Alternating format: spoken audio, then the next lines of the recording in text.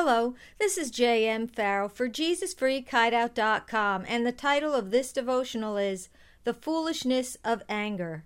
Ecclesiastes 7:9 says, "Don't be quick to fly off the handle. Anger boomerangs. You can spot a fool by the lumps on his head."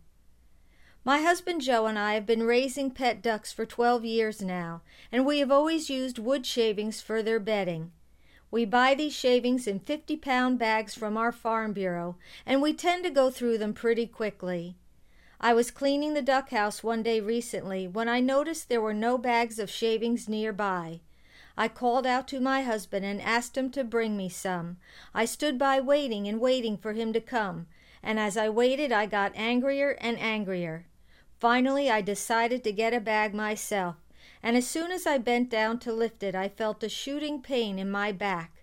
I dragged the bag over to the duck house, still bent over from the pain, and as I sent up a prayer for help to the Lord, He reminded me of a verse in Ecclesiastes which says, "Do not be quickly provoked in your spirit, for anger resides in the lap of fools." Ecclesiastes 7:9. It was then that I realized my mistake.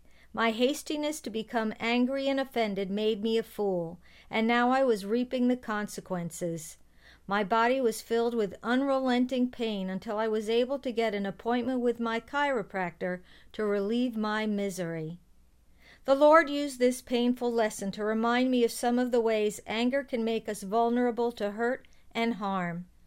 First, He brought to my remembrance a powerful principle in the book of Proverbs which says, "A calm and undisturbed mind and heart are the life and health of the body, but envy, jealousy, and wrath are like rottenness of the bones."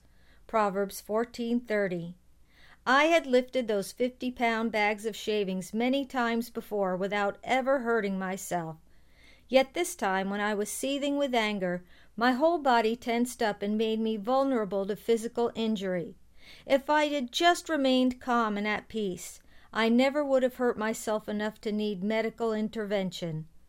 God also reminded me through this incident that when we lose control of our temper, we can open the door to demonic oppression. Scripture says, "Be angry and yet do not sin.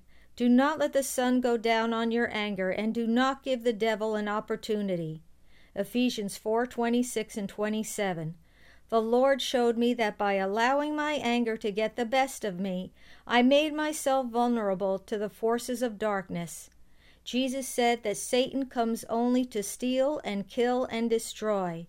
John 10:10. And we cooperate with the devil's plans to do us harm when we ignore and disobey God's instructions and warnings.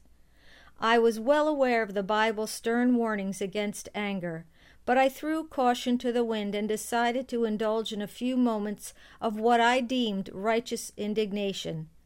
Those few moments were all that my spiritual enemies needed to do me harm. Do you and I have the ability to keep our strong emotions under control? Yes, we do, through the power of the Holy Spirit who dwells in us. Proverbs 29:11 says, "A fool gives full vent to his anger, but a wise man keeps himself under control."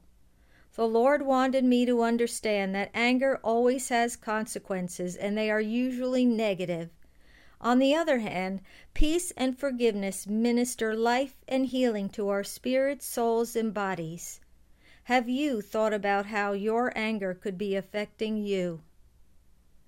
Lord, when I lose control of my temper in ways that displease you, help me to be quick to confess it as sin and to turn away from it quickly.